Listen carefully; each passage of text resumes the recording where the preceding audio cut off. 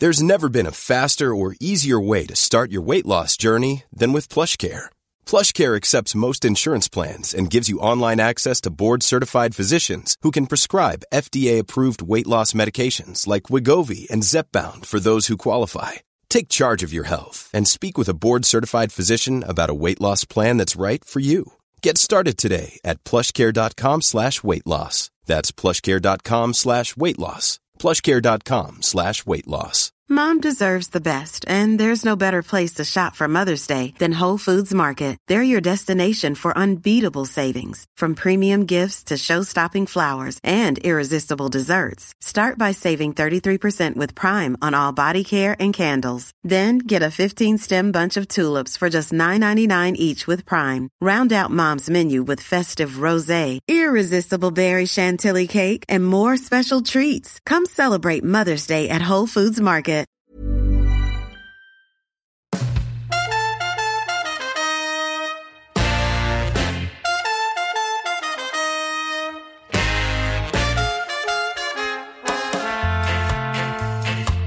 Hello and welcome to the Following On podcast from Talk Sport. I'm Georgie Heath, and for the next 15 minutes or so, you'll hear about all the action from day 3 of the Women's Ashes Test match here at Trent Bridge.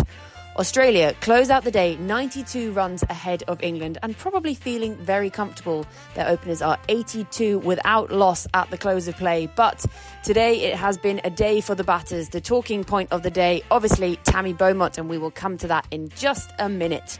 England resumed this morning 218 for 2, which was 255 runs behind Australia, with Tammy Beaumont having just reached her maiden Test 100. Alongside her was Nat Sciver-Brunt looking comfortable on 41, but England fans were stunned into silence with the very first ball of the day when Sciver-Brunt was given out LBW.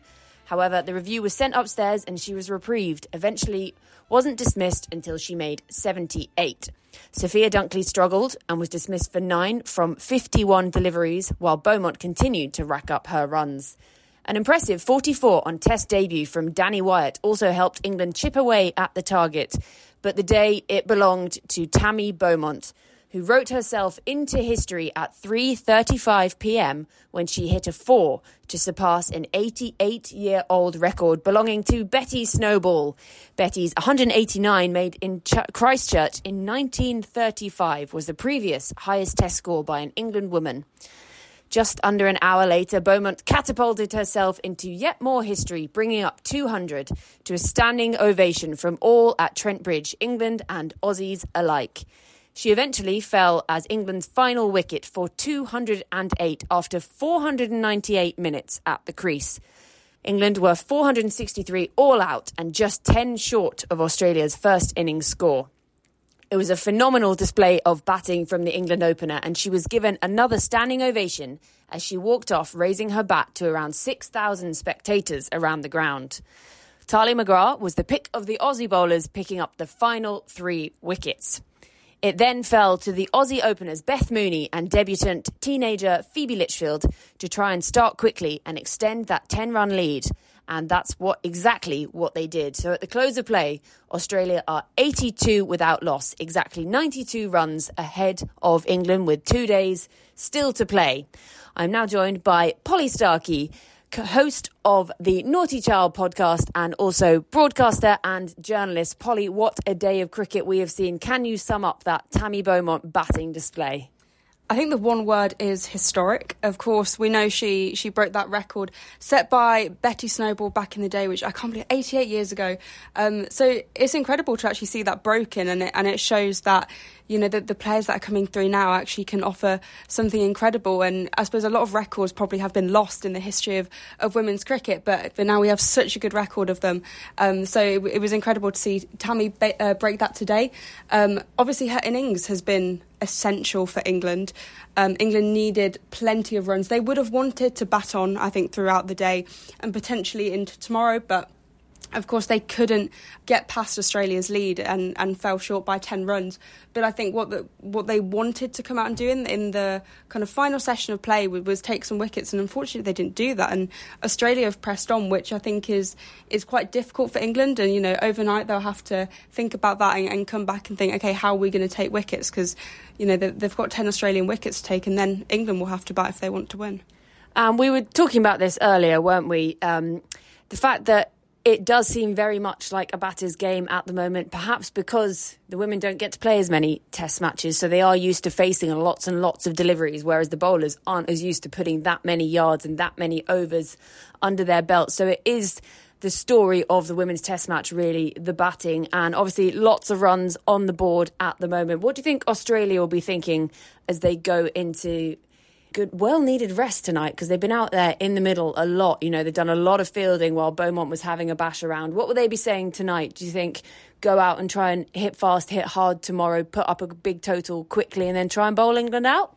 Yeah, I think exactly that. I think they'll be quite confident after the evening session to finish with 82 on the board without losing any wickets will be exactly what they would have wanted. So I think coming out tomorrow being quite aggressive, I think that's what they need, because they will need the time to get England out. And then potentially, a bold declaration. We can potentially expect that from Alyssa Healy's captaincy. We've seen previously that Meg Lanning's been a bit more conservative with declaring, but Alyssa was one of the players who wants to declare and wants to kind of play actually the way the England men's team have been playing. So I think that'll be quite interesting to see how that pans out. But of course, Australia are in a great position, and you would say that the game's slightly more in their hands.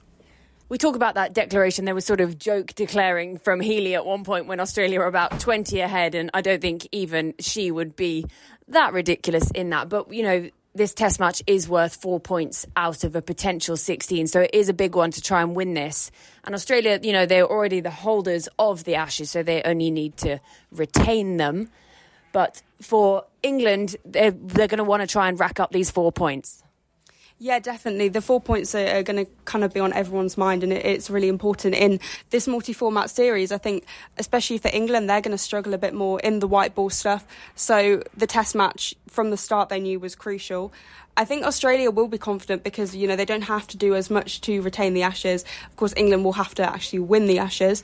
But again, Australia are competitive. They'll just want to win the game. They'll want to get those 4 points, and they'll kind of want that pride. They don't want a draw. No one really wants to see a draw, because we've seen so many in women's test matches recently. So I think with the 5 days, there is the potential of a result still. It will be difficult for both sides, particularly England.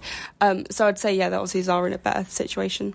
And aside from the play on the field, what's been exciting in the last few days is the crowds we've seen come into Trent Bridge for this women's test match. Today, lots of red, celebrating red for the Ruth Foundation, but also just boys, girls, mums, dads, and not just girls watching women play cricket. I think that's something that is so important with the Women's Ashes. It's not just, inspire girls to play cricket. There are young boys here who are, their hero is someone like Sophie Eccleston, someone like Tammy Beaumont, and that is what I think has been really magical about this. And then also we were listening to some of the commentary earlier talking about the game and how Tammy Beaumont, she's come out and said, people might look at me, I'm 5'2", and they might think, oh, that's not an athlete. But what I love to see is how she talks about how cricket is, it's not about you're tall, you're short, you're this. She's like, I'm an athlete, I am very strong. And she's gone out and shown that cricket is one of those sports that is for all people of all sizes. If you're dedicated to your craft, you can go out and bat like that. And how important do you think that is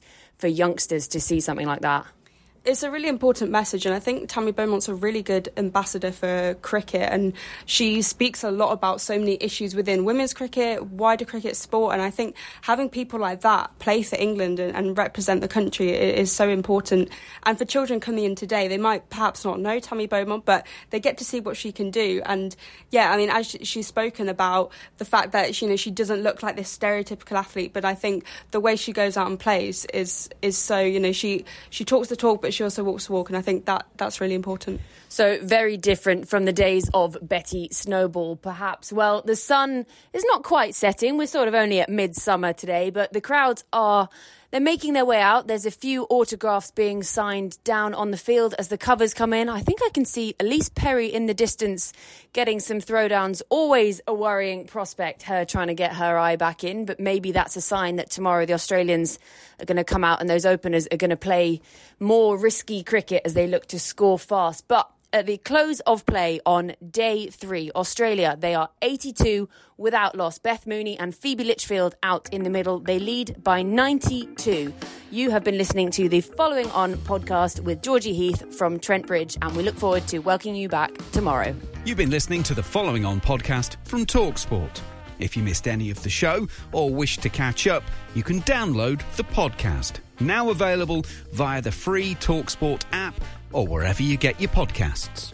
Don't forget, for more cricket content, you can listen to The Cricket Collective on TalkSport 2 every Tuesday evening, as Neil Manthorpe and Double Ashes winners Steve Harmison debate the biggest stories with a host of big names. And if you want to send us a question to a member of the TalkSport team, you can tweet us at cricket_TS and we'll answer your question on the next podcast. But for now, you've been listening to Following On.